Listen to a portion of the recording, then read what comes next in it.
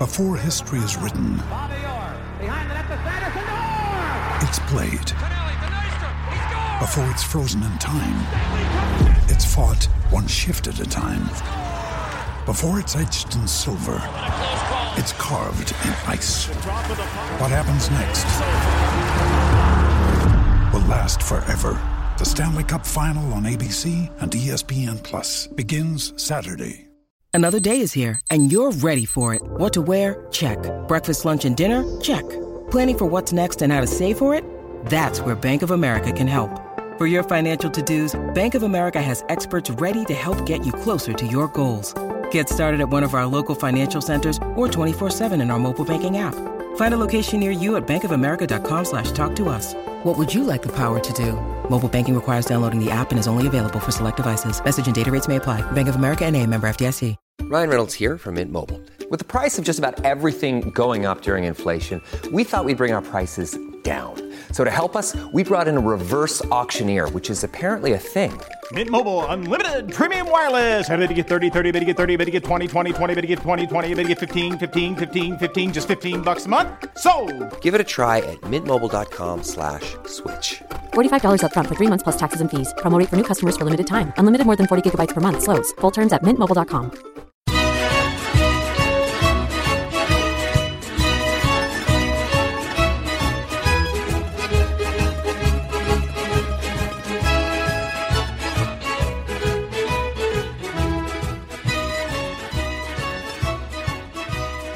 Hello and welcome to another edition of the Forza Napoli Calcio podcast, a podcast devoted to Napoli, of course, but you don't have to be a Napoli fan to enjoy it. If you're a Serie A fan, if you're a football fan, looking for the inside scoop on all things Napoli, this is the place to be. I'm your host, Joe Fischetti. Thank you, as always, for listening. On today's episode, we'll start with a review of our match on Saturday against Genoa. In part 2, we'll recap the action from our top competitors on match day 21, and in part 3, we'll preview our next match, which is the second leg of our Coppa Italia semifinal against Atalanta. So let's start with the game on Saturday. Here's how it went. Final checks for the match official, Gianluca Manganiello. And we're up and running at Marassi. De Laurentiis hasn't really come out and expressed himself. What a chance here for Goran Pandev to open the scoring, and it had to be him. The former Napoli player profits from a terrible slip from the Azzurri. Crescita. Time is the call for Ciborra. Pandev has it too. Destro. Surrounded by blue shirts, it breaks to Pandev and Zayed. Pandev is in again, and he scores his second. Astonishing scenes at Marassi. Goran Pandev had scored 1 goal all season. He's now got 2 in the space of 26 minutes. And the misery is just being piled on for Gattuso. Gianluca Manganiello says that will do for the first half. Goran Pandev has come to the fore at Marassi. 45 very big minutes coming up both for the Grifone and the visitors. We're back up and running at the Luigi Ferraris. Taken short by Politano. Lozano's cross, it nearly reached Bakayoko. It's given away to Politano. Napoli have one back. This time it was Genoa who made the mistake. Napoli convinced they should have a late penalty here in the final minute of added time. Marco Di Bello is the video assistant referee. If Gianluca Manganiello's got this wrong, you can be sure, but he will flag it up. Mario Rui tried to get in front of Scamacca, who did lean into him in truth. I'm not sure that's necessarily a dive.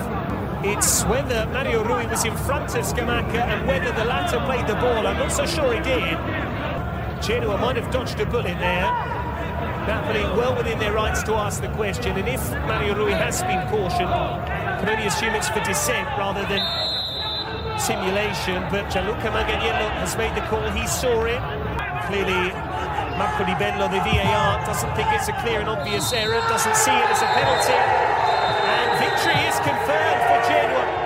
As you heard, Napoli lost 2-1. Goran Pandev scored a first-half brace, while Matteo Politano scored a late goal for Napoli. This was another hugely disappointing result, knowing that Roma and Atalanta both dropped points earlier in the day. Our performance in this match was very similar to our performance in the loss to Spezia. We conceded goals that came off of inexcusable mistakes. Genoa didn't have any chances beyond the two that resulted in the goals, and Goran Pandev, of all people, converted them. He was only playing because Eldor Shomurodov picked up a knock in training earlier in the week. Meanwhile, we had plenty of chances. We hit the bar once, we hit the post once, and we were denied what appeared to be a clear penalty in the dying minutes of the match. But we weren't simply unlucky. Mattia Perin came up big when his team needed him to, and Victor Osimhen and Elif Elmas didn't come up big when we needed them to. The loss once again puts Gattuso immediately back on the hot seat. In reality, despite the wins over Spezia and Parma and the draw to Atalanta, he never really left the hot seat. We'll talk about all of that in this review, and we'll revisit our 3 keys to the match. But first, let's take a look at the starting lineups. Davide Ballardini had 2 changes compared to our predicted 11 and compared to the squad that he fielded against Crotone. Genoa lined up in their usual 3-5-2 formation with Mattia Perin in goal. Eduardo Goldeniga started over Andrea Maziello in the center of the 3-man back line, with Domenico Criscito on the left and Ivan Radovanovic on the right. Lenart Sisbora played at left wing back and Davide Zappacosta played at right wing back. Miha Zac started in the center of the midfield with Milan Badel to his left and Kevin Strootman to his right.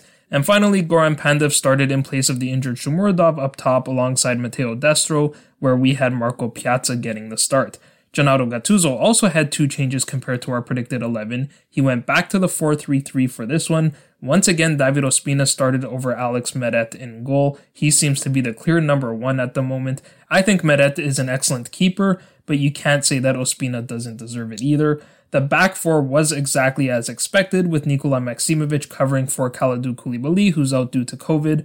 Kostas Manolas was the other center back. Mario Rui started at left back and Giovanni Di Lorenzo started at right back. Diego Demme started again in the double pivot, which was great news because that likely means he did not suffer a concussion against Atalanta. He played with Elif Elmas and Piotr Zielinski in the midfield. We also got the front 3 right in our predicted 11, with Lorenzo Insigne hurt, Chucky Lozano shifted over to the left wing, and Matteo Politano started on the right wing. Finally, Andrea Petagna started at striker. So those were the starting lineups. Next, let's review our 3 keys to the match. The first key to the match was that we couldn't give up easy chances because with the likes of Matteo Destro in form, Genoa have the quality to take them. We clearly failed in this regard. Both of Genoa's goals were the result of Napoli conceding possession at the top of our own box. On the first goal, Maximovic played a pass into the middle of the pitch, out of the reach of Diego Demme and straight to Badel. He immediately played Pandev through and the Macedonian calmly waited for the right moment to take his shot. He eventually took that shot and beat Ospina on the right side of the goal. On the second goal, I think a number of players were at fault. First, both Demme and Zielinski had pretty weak tackles on Destro before the ball fell for Zac. Then you had neither Maximovic nor Manolas pick up the run of Pandev into the area. Manolas stopped running thinking that Maximovic would pick up the run, but instead Maximovic stepped up on Zac. Finally, it wouldn't have mattered that neither of them picked up the run because had Mario Rui pushed up, Pandev would have been offside, but instead Mario Rui played him onside. If you wanted to nitpick, there were a couple of curious non-calls in the build-up to this goal. First, the play started with what appeared to be a foul on Di Lorenzo by Strootman. Then later in the build-up, Criscito played a long ball for Destro, and he appeared to take the ball down with his arm, but neither were called. But we also have to give Genoa credit as well. They completed 20 consecutive passes in the build-up before Demme and Zielinski poked the ball to Zac.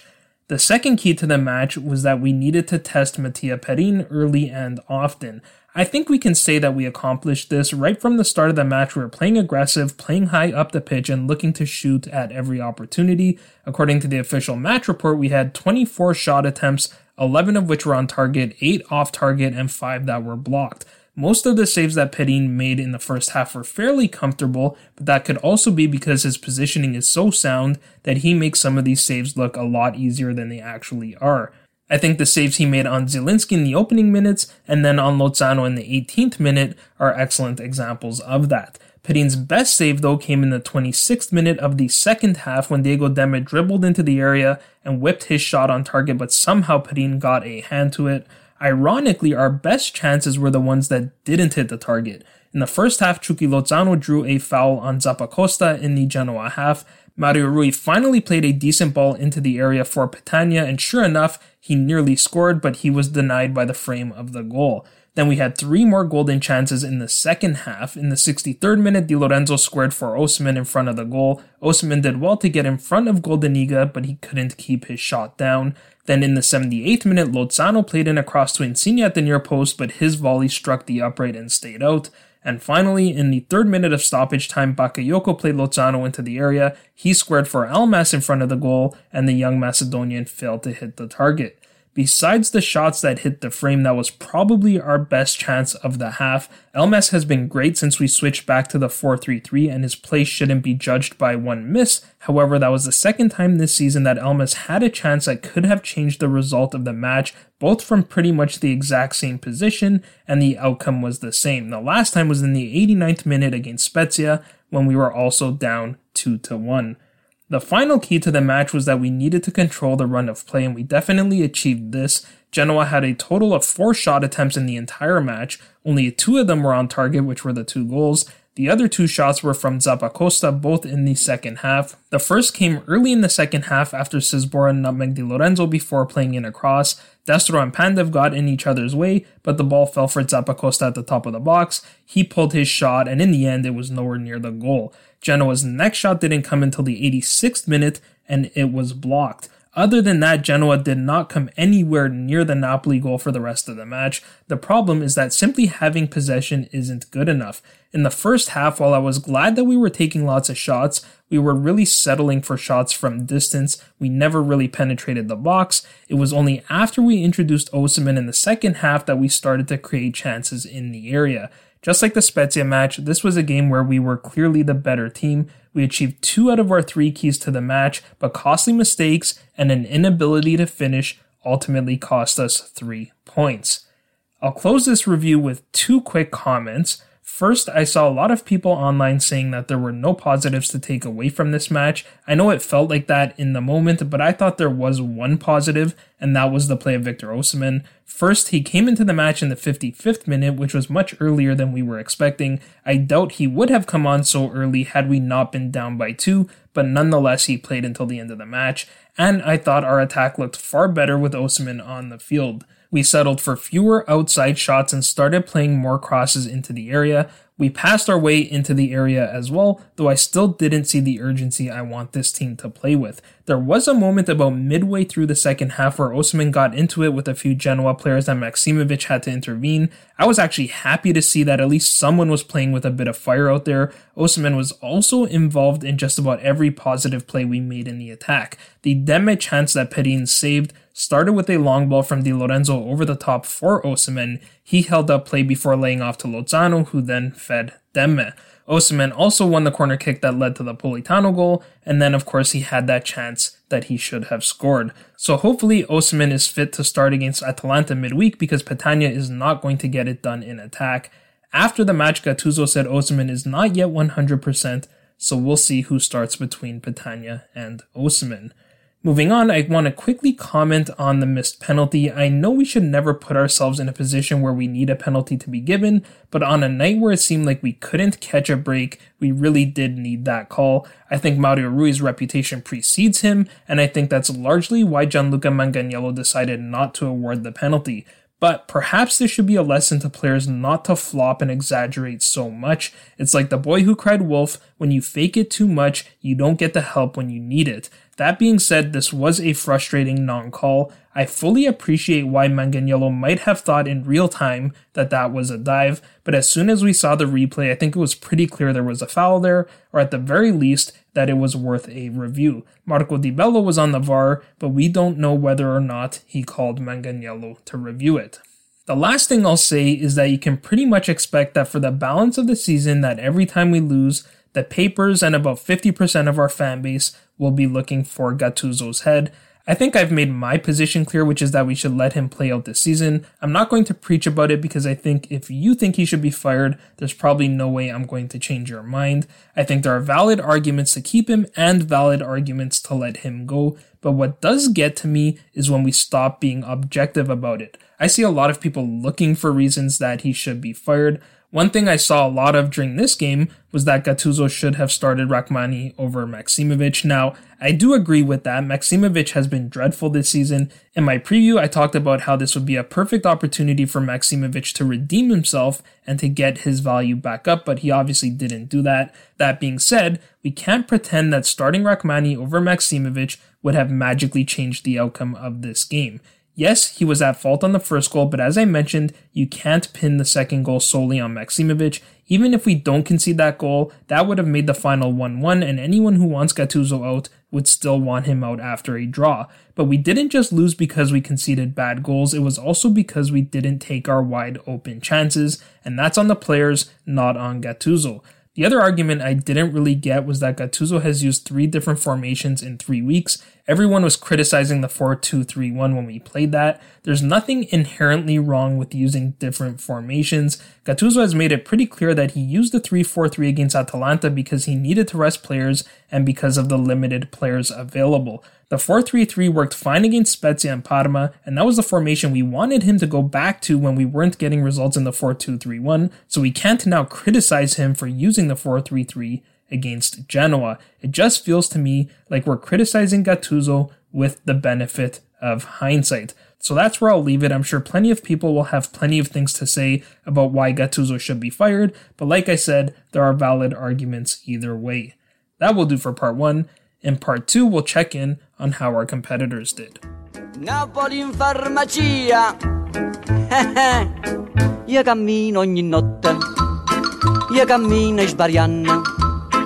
Io non tengo mai suono, non chiudo mai gli occhi e non bevo caffè. Pate cocche, sienta a me. Pate cocche, sienta a me. Una persiana che sbatte. Un lampione che luce. E un ubriaca che dice bussando alla porta ma rapa non c'è. A 3 mesi non dormi più. Navo che lavori a scordare. Gente decide ma come già va. Pigliate una pastiglia. Pigliate una pastiglia, sienta a me. Per mi fa dormire, per mi fa scordare il mio dolce amore. Pigliate una pastiglia. Pigliate una pastiglia, sienta a me. Per mi fa sentire come un gran pascià e mi inebria il cuore. Tinte e vetrine tutte farmaciste. La vecchia camomilla ha dato il posto alle palline glicero, fosfato e bromo televisionato grammi 003. Ah. Pigliate una pastiglia, sienta a me.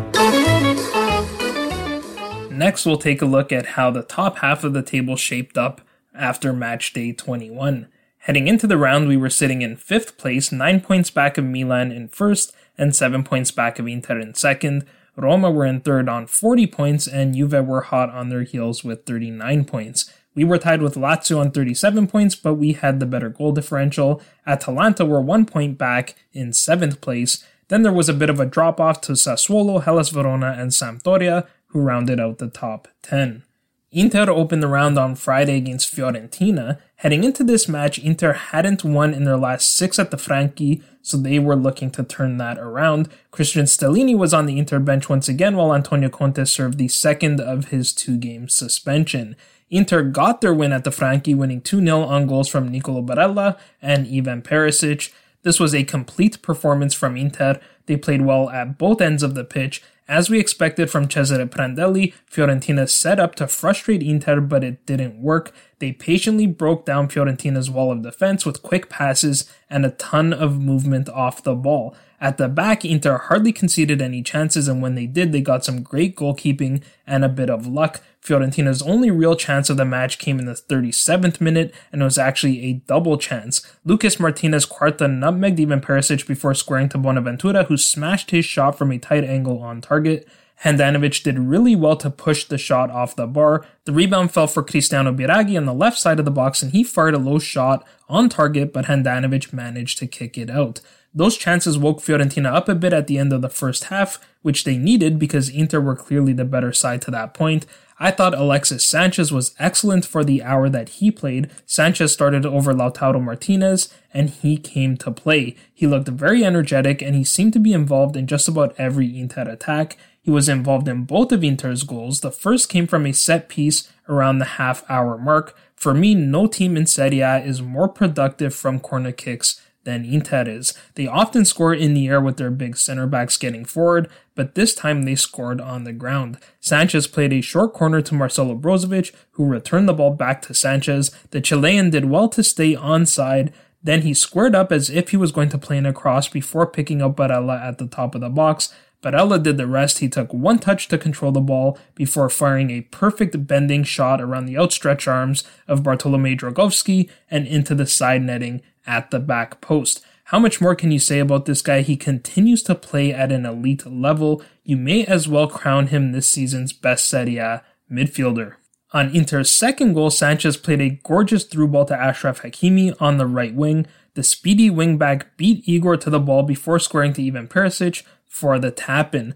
Referee Federico Lapena played a great advantage on the play after Barella was clearly fouled by Valentin Isarek in the build-up. Perisic nearly scored a second in the 65th minute from another set piece, but Dragowski made a fantastic save on the low shot to keep Fiorentina in the match. Perisic had to be removed late in the match with what appeared to be a muscle injury.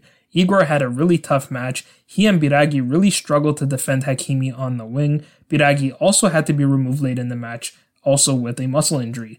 Inter probably could have scored 4 or 5 goals had it not been for Dragowski, and most of those chances were created by Sanchez. In the 6th minute, he made a great turn on Igor before playing the ball out wide to Hakimi. His cross got through to Barella, who got a decent shot off, but somehow Dragowski got a hand on the ball while diving the other way.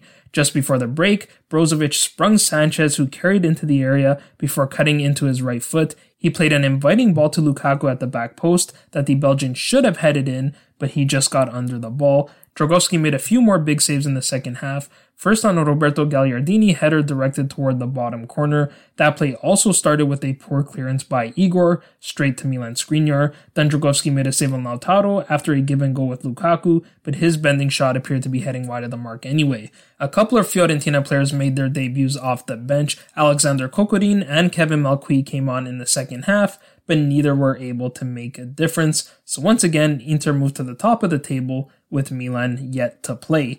I don't think too many Interisti were expecting to stay at the top of the table for long with Milan playing against Crotone on Sunday. Milan got a very comfortable 4-0 win on braces from Zlatan Ibrahimovic and Ante Rebic. Early on, it looked like Crotone might actually make a match of it. They were playing positive and getting forward, but Milan's first goal, which came about half hour into the match, really took the wind out of their sails. Zlatan played a beautiful give and go with Rafael Leao before finishing to the far post. The return pass from Leao was excellent. It was perfectly weighted for Ibra to put it away.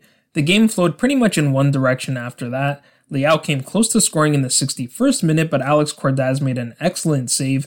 However, only a few minutes later, Milan got their second goal. Somehow Zlatan was left completely unmarked in front of the goal and Theo Hernandez found him. Even if Ibra wasn't there, Samu Castillejo was also open in front of the goal. Theo also had an excellent match getting up and down that left wing.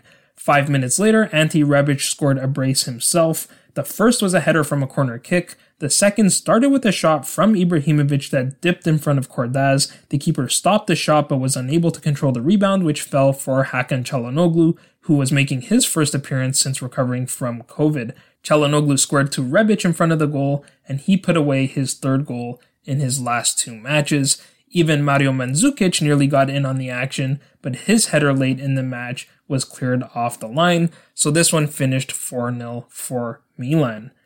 The match of the week was Juventus against Roma, which was played on Saturday as well. Juve won 2-0 on goals from Cristiano Ronaldo and a Roger Ibanez own goal. Roma looked good early on. They were pressuring Juve into making mistakes and conceding possession. They were moving the ball quickly, and Jordan Veretout and Leonardo Spinazzola were looking dangerous on the left side, but it was Juve who opened the scoring against the run of play, and who else to do it but Ronaldo. The play started with Spinazzola playing a wayward switch straight to Alexandro. He carried upfield, then did really well to avoid the tackle of Brian Cristante before laying off to Alvaro Morata inside the box. He found Ronaldo at the top of the box, and then he did the rest. He took one touch with his right foot to control the ball, and then fired with his left. He had no run-up, so there wasn't much power on the shot, but the shot was so accurate that it didn't matter. With his weaker foot, Ronaldo placed the shot into the side netting to Pau Lopez's left to put Juve ahead. That was his league-leading 16th goal of the season. Ronaldo and Morata were really linking up well in this game. Ronaldo nearly scored a second about 10 minutes later. Again, Morata found him, but his shot was deflected by Marash Kumbula before rattling the bar and staying out. Then before the break, Morata played a gorgeous ball over the top to Ronaldo. He let the ball bounce once and then hit a powerful volley on target, but Lopez made the save. Had that shot gone in, there would have been quite a bit of controversy. The play started with a Roma free kick that Ronaldo stuck his foot in front of from about only a yard away. You're supposed to be 10 yards away, but Orzato didn't call it. Other than that, I thought Orzato actually did an excellent job calling this match, despite his reputation calling Juve matches. In fact, he even showed Ronaldo a yellow card in the second half for dissent. After the Juve goal, which again was only 13 minutes into the match, you knew it was going to be tough for Roma to come back. Juve are experts at protecting a lead. That starts from the back. Giorgio Chiellini had arguably his best game of the season. I also thought Alexandro played really well in his first start in the league since returning from injury. He made a play early in the second half where he kept pace with Rick Karsdorp all the way down the field and then blocked his cross. Pirlo has shown us that he is a pragmatist. He's content slowing the play down and passing the ball around the back. Pirlo is also growing tactically. He made 2 substitutions in the 65th minute, replacing Weston McKennie with Juan Cuadrado and Alvaro Morata with Dejan Kulusevski. Only minutes after coming on, they linked up to score Juve's second goal. Cuadrado played a gorgeous through ball to Kulusevski, who made an equally gorgeous run. Kulusevski squared the ball past Lopez, and Roger Ibanez put the ball into his own goal while desperately sliding back to make a play. Ibanez doesn't exactly have the best luck playing against Juve. Fonseca made a few subs of his own, actually only minutes before Pirlo made his changes. One of Fonseca's moves was to bring on Edin Dzeko for his first appearance since his spat with the coach. It really felt like Roma were missing that big target man in the first half. Dzeko came close to scoring late in the half, but his header skipped off his head in the rain and missed the target. Carlos Perez also came off the bench and also had a decent effort from outside of the box, but it was well stopped by Wojtek Szczesny. In the end, Roma were unable to score and their struggles against top clubs continued. They now have 4 draws and 5 losses to teams in the top half of the table. Meanwhile, Juve are absolutely on fire. They have 10 wins and 1 loss in all competitions in 2021. Their only loss came to Inter in Serie A. It was also their 5th clean sheet in their last 6 matches in all competitions, and the first time this season they've recorded back-to-back clean sheets in Serie A. Juve have now conceded the fewest goals in all of Serie A. Moving on, Atalanta drew Torino 3-3 on Saturday as well. Josip Ilicic, Robin Gosens, and Luis Muriel scored for Atalanta, followed by goals from Andrea Bellotti, Gleison Bremer, and Federico Bonazzoli. Early on, it looked like it was going to be a dominant performance from Atalanta. They were taking their chances, scoring 3 times in the opening 21 minutes of the match. Meanwhile, Torino, and Simone Zaza in particular, were not taking their chances. In the opening 16 minutes, he missed 2 chances from dangerous areas in the box. Atalanta opened the scoring in the 14th minute after Torino conceded possession cheaply in the middle of the park. Martin Derun played a gorgeous long ball over the top to Josip Ilicic, who had slipped behind the Torino backline. Ilicic let the ball bounce once before volleying past Salvatore Sirigu. Sirigu got a piece of the shot, but not enough to keep it out. Sirigu didn't exactly have his best performance. In fact, all season he hasn't looked like the keeper that we've come to know and love. Initially, the goal was ruled out for offside, but VAR reviewed the play and confirmed that Ilicic was in fact onside, so the goal counted. Atalanta doubled their lead 5 minutes later on the break. Ruslan Malinovsky played the ball out wide to Luis Muriel. It looked like Muriel was trying to play the return pass back to Malinovsky, but the pass was just out of his reach. Credit to Robin Gosens for continuing his run though. He chased the ball down at the far post and fired from a sharp angle. Once again, Sirigu got a piece of the shot, but not enough to keep it out. I wonder if he just wasn't expecting Gozens to get there and perhaps was caught slightly off guard by the shot.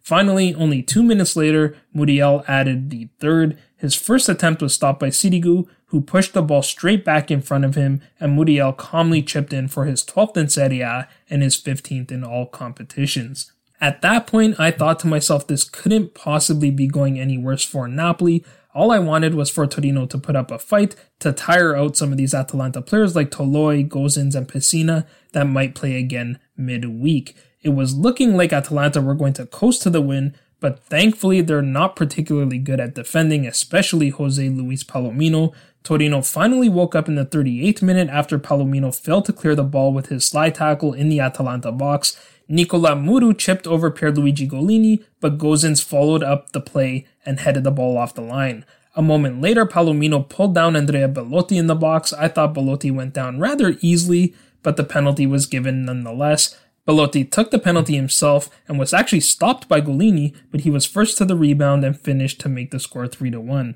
Only a few minutes later, Rolando Mandragora came close to scoring his first for Torino, but his shot hit both the bar and the upright and stayed out. Fortunately for Torino, the ball fell for Gleason Bremer in front of the goal and he tucked it in to reduce the deficit to 1. So after a rapid start to the half, Atalanta went into the break only up a goal. Not much happened in the opening 20 minutes of the second half, and then both sides hit the woodwork. Wilfried single fired from the top of the box with the outside of his right boot and hit the bar. Then less than 10 minutes later, Alexei Miranchuk hit the far post with his left-footed strike from the left side of the box. In typical Gasperini fashion, 3 of his first 4 substitutions were to bring on attacking players, presumably with the intent to score a 4th goal, but that did not happen. Instead, Torino scored the equalizer in the 84th minute. Once again, Andrea Belotti won a free kick in the Atalanta half. 2 of Davide Nicola's substitutions linked up on the play. Simone Verdi played a gorgeous ball into the area, and Federico Bonazzoli rose up to head the ball inside the far post. Neither team scored after that, so once again, Atalanta dropped points in a game that they really should have won. That was a huge result for Napoli, who of course are competing with Atalanta for a Champions League spot. Finally, Lazio beat Cagliari 1-0 on yet another game-winning goal from Ciro Immobile. Cagliari sat back and made it really difficult for Lazio to create anything in the attack. With Cagliari sitting back, Lazio were clearly the more positive side getting forward. Lazio got a couple of decent shots on target, but Alessio Cranio was up to the task. First, he stopped Luis Alberto's volley towards the bottom corner, and then he stopped Ciro Immobile's volley, which caught a bit too much of the goal. Lazio came out strong in the second half, and it felt like it was only a matter of time before they broke through. That goal came in the 61st minute. Francesco Acerbi played a long ball into the area. Sergei Milinkovic-Savic, who was just awarded the Serie A Player of the Month for January, rose up to win the header over Daniele Rugani. He headed the ball back to Immobile, who made a clever dummy to lose Sebastian Walukiewicz before beating Cranio. Cranio almost made a miraculous save, but didn't get enough of the ball to keep it out. Immobile was certainly deserving of the goal. He nearly scored about 5 minutes prior after Luis Alberto played him through on the left side of the box. Immobile burned Walukiewicz with a fake shot before dropping his shoulder and cutting to his left, but Cranio kept his shot out. After the goal, Cagliari finally woke up and created a number of chances, but their finishing was really poor. Leonardo Pavoletti had an open shot from the right side, but somehow Manuel Lazzari made the block. João Pedro had a chance from the top of the box, but he skied his shot over the bar, and Nahid Hernandez had an effort from outside the box that actually hit the target, but Pepe Reina was there to make the save. So Lazio got their 6th consecutive win in Serie A. They've also picked up 19 out of a possible 21 points since the start of the calendar year. Meanwhile, Cagliari have now gone 14 matches without a win. 9 of those matches have been losses, and they've now dropped into the relegation zone, which is really remarkable. So this was yet another terrible weekend for Napoli. Nearly all of our competition at the top of the table won. Milan are now 12 points clear of us, and Inter are 10 points clear of us. Juve moved up to 3rd with their win over Roma, and we missed the opportunity to pass Roma as well. Lazio jumped over us with their win over Cagliari, so they are now tied with Roma on 40 points. Roma have the better goal differential, so they are technically higher in the table. The official tiebreaker is head-to-head record, but that is not used until both of the head-to-head matches are played. Fortunately, Atalanta blew their game against Torino, so they only pulled level with us on 37 points, but we have the advantage on goal differential, head-to-head, and we have a game in hand. So we're in 6th place, and Atalanta are in 7th. Sassuolo and Hellas Verona both lost, and Sampdoria drew Benevento, so they remain in 8th, 9th, and 10th, respectively.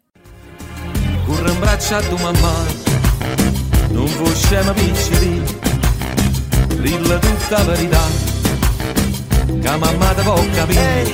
E chi c'ha mamma non piange, è vero, ma se non soffi non cade il velo che ti fa vivere in bianco e nero. Un uomo libero segue la sua strada, anche se è sbagliata. Ci vediamo alla prossima cazzata. Non pensavo a pazziare, guai uccello, non t'ho lì, c'è tempo in per inguaiare.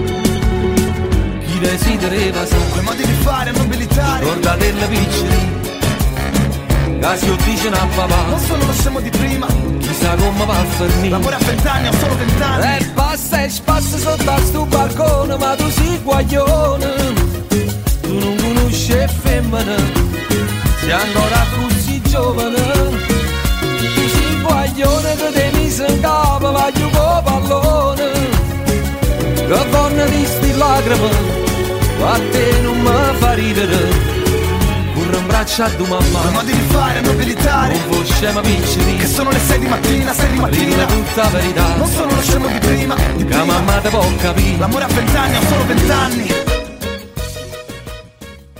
In the final part, we'll preview the second leg of our Coppa Italia semi-final against Atalanta.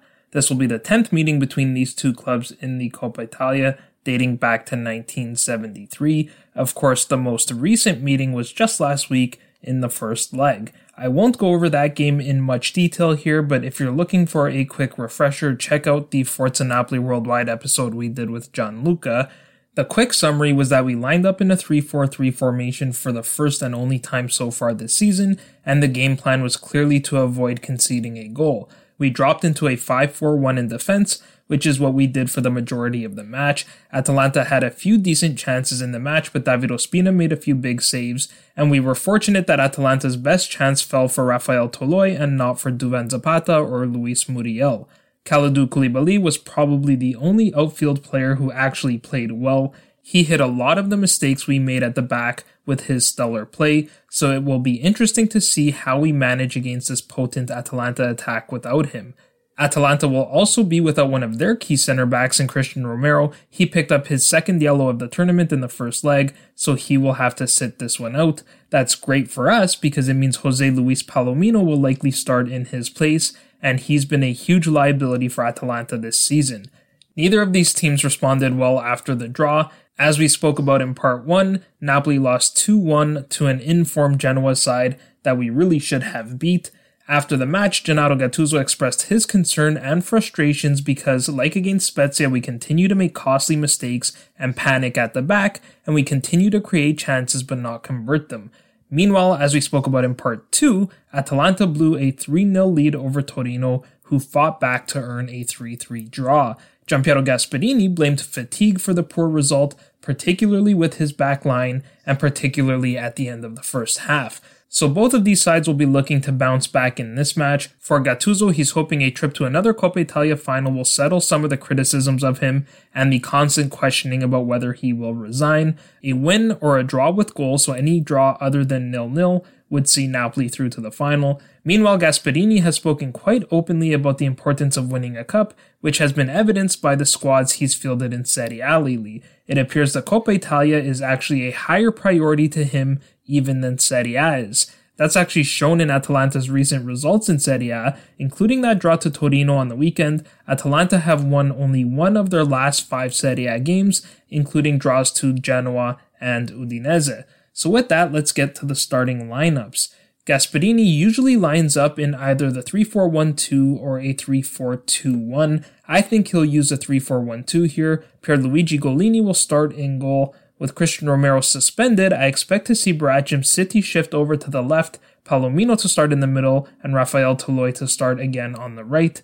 In the midfield, Robin Gosens will play at left wing back, and I suspect Joachim Meli will start again on the right, since he rested for the match against Torino. Remo Freuler and Martin de Roon should start again in the center of the midfield. Freuler is also well rested after not playing against Torino. Now, in the first leg, Gasperini experimented a little bit by playing Matteo Pessina behind Duvan Zapata and Luis Muriel, who don't often play together. Since Atalanta did not score, I think Gasperini will add a bit more creativity in the attack by starting Josip Ilicic instead of Muriel. So I have Matteo Pessina starting in behind Zapata and Ilicic for the second leg. For Napoli, even though we played in a 3-4-3 in the first leg, I think we'll see Gattuso use the 4-3-3 here. We simply don't have enough center backs to play a three-man back line. Koulibaly is out with COVID and Manolas is out with an ankle injury.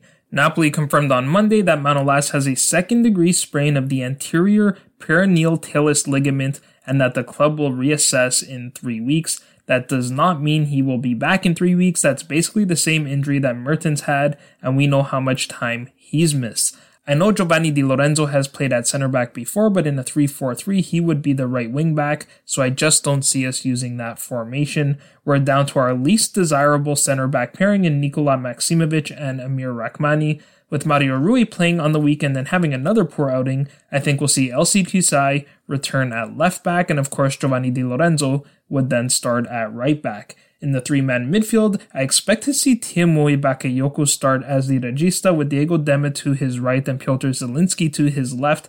I'll explain why I think that when I get to our three keys to the match. Finally, up top, I expect to see Lorenzo Insigne start on the left wing and Chucky Lozano start on the right wing. Striker is a position I'm quite torn about. I think you can make arguments for either of Andrea Petagna or Victor Osimhen to start. The argument for Petagna is that Osimhen is still not 100%. I think he's close, but not quite there. Also, Osimhen replaced Petagna in the 55th minute against Genoa on Saturday, so Petagna will be well rested. The argument for starting Victor Osimhen is that I expect us to play a very defensive game, which means when we do get the ball, we'll be looking to launch it forward. With Osimhen's pace, there's no better player on this team to chase those balls down and to hold up play for his teammates. But as we know, the reason Gattuso prefers the 4-2-3-1 with Osimhen in the squad is because he needs the support when he chases those balls down, but that would not be consistent with a defensive approach, so for that reason, I think Petagna will start. So those are our starting lineups. Next, let's get to our three keys to the match. The first key to the match is we need to support our center backs. With Koulibaly and Manolas out, we're down to our least desirable pairing. I think both Maksimovic and Rahmani have something to prove. Maksimovic will be looking to atone for the error he made against Genoa and frankly for the many other errors he's made so far this season. This is the reason why I think Gattuso will start Bakayoko at the regista, because he can sit in front of those two center backs to provide that additional support. He also happens to be well rested. Unfortunately, I think that means Elif Elmas gets pushed to the bench. That's not necessarily a bad thing though. He could use the rest after playing the full 90 against Genoa. That would also ensure that he's rested for the next game, which is a big one against Juventus at the weekend. Now, I do think we could see both Elmas and Osimhen come in off the bench, particularly if we fall behind, which brings us to our second key to the match. Our second key to the match is that we cannot concede a goal in the first half, and if we do, we need to limit the damage to just one goal. It's extremely important that we do not concede an early goal. We know that this team gets down on themselves, so if we concede early, it's going to be hard for them to fight back. If we do concede that early goal, it will then become very important that we limit the damage to just one. We'll have weapons on the bench, but Gattuso's not going to make those changes and switch his tactics in the first half. Fortunately, Atalanta is weak at the back, so if there's any team that you can fight back against, it's them. Just look at what Torino did to them on the weekend. So even if we do find ourselves down by 2, we certainly won't be out of it. I think the score will dictate how Gattuso manages this game. If we go into the break with a lead or tied, including 0-0, I think he'll leave the same squad out there for as long as possible. If we go into the break down a goal, then I think he'll probably leave the same squad out there for the start of the half, but look to make some early changes around the 55th minute, like he did against Genoa. And if we go into the break down by 2 or more goals, then he will likely make his changes at the half. I would expect him to replace Petagna with Osimhen, again like he did against Genoa, and I would expect him to move Zielinski up to the 10 spot so that we are now playing in a 4-2-3-1. If we still need to score, then I would expect Eli Valmas to replace Bakayoko, and potentially even Matteo Politano to replace Diego Demme if we're desperate. The final key to the match is we simply cannot play out of the back when Atalanta is pressing high. That did not work well in the first leg, even when we had our two best center backs on the field, so it's definitely not going to work well with Maksimovic and Rachmani starting. I thought that was a big reason why we didn't create anything in attack in the first leg. We often try to play out of the back, and when we were pressured, we were forced to go long. So if we're going to go long anyway, we're much better off playing long directly from the goal kick for a couple of reasons. First, we can actually target one of our players, which is one of the reasons why I have Petagna in our starting 11. With his size, strength, and hold-up play, he can win some of those long balls, especially with Romero not available for Atalanta. When we play short and then go long, chances are those long balls will not be terribly accurate. Second, if we play long, our entire team can shift up the field, which automatically negates Atalanta's high press. After the Genoa game, Gattuso said, "I've played football, I know you can make mistakes, but we don't have time to work on playing out from the back in training as we play every 3 days. So at this point, I really don't see any reason to continue with that approach, at least not against a team like Atalanta that presses high." The head official for this match will be Federico La Penna. La Penna has refereed 9 Napoli matches since 2018. Napoli have a record of 7 wins, 1 draw, and 1 loss in those matches, including 3 from this season. He did the 3-1 loss to Milan, the 2-1 win over Sampdoria, and our 2-0 win over Parma only a week ago. His assistants are Federico Longo and Giovanni Baccini. The 4th official is Fabrizio Pasqua, and Massimiliano Irati is on the VAR, assisted by Dario Ceccioni. For my prediction, I'm going to go with a 3-1 Atalanta win. I'll give the Atalanta goals to Duvan Zapata, Luis Muriel, and Robin Gosens, and I'll give the Napoli goal to Chucky Lozano. As always, whenever I predict a Napoli loss, I hope I am wrong, but I think the cards are completely stacked against us for this match. Atalanta are going to go all out for a win, getting to the final, and in fact winning the Coppa is their top priority. Of course, we want to win the Coppa too, but I think the mounting injuries are going to be too much for us to overcome. Atalanta's attack, matched up against this backline, is simply a recipe for disaster.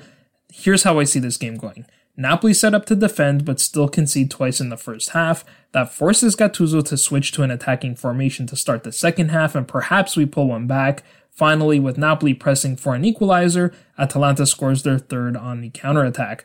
Like I said, I hope I'm wrong. The last thing we need is another loss, let alone in a big spot here. It would just mean more drama around the coaching situation heading into what is our biggest match of the season against Juventus.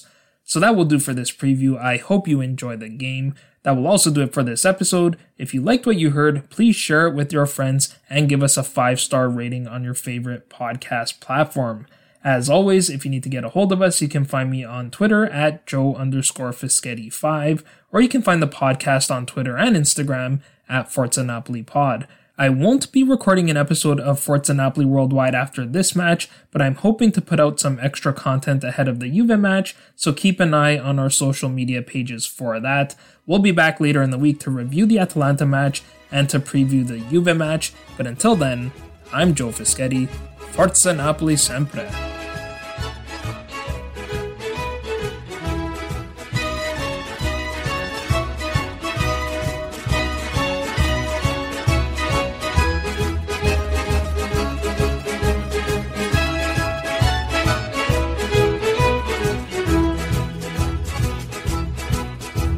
Ai sera navire me le sagliette, tu sai adò,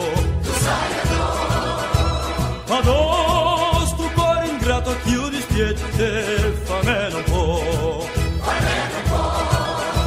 adò, lo fuoco coce ma si fuie, e lascia sta, e non te corri appresso, non te struie, sulla guarda, Yamma, yamma, in coppa, yamma, yamma, yamma, in coppa, yamma, curicula, curicula, coppa, yamma, curicula.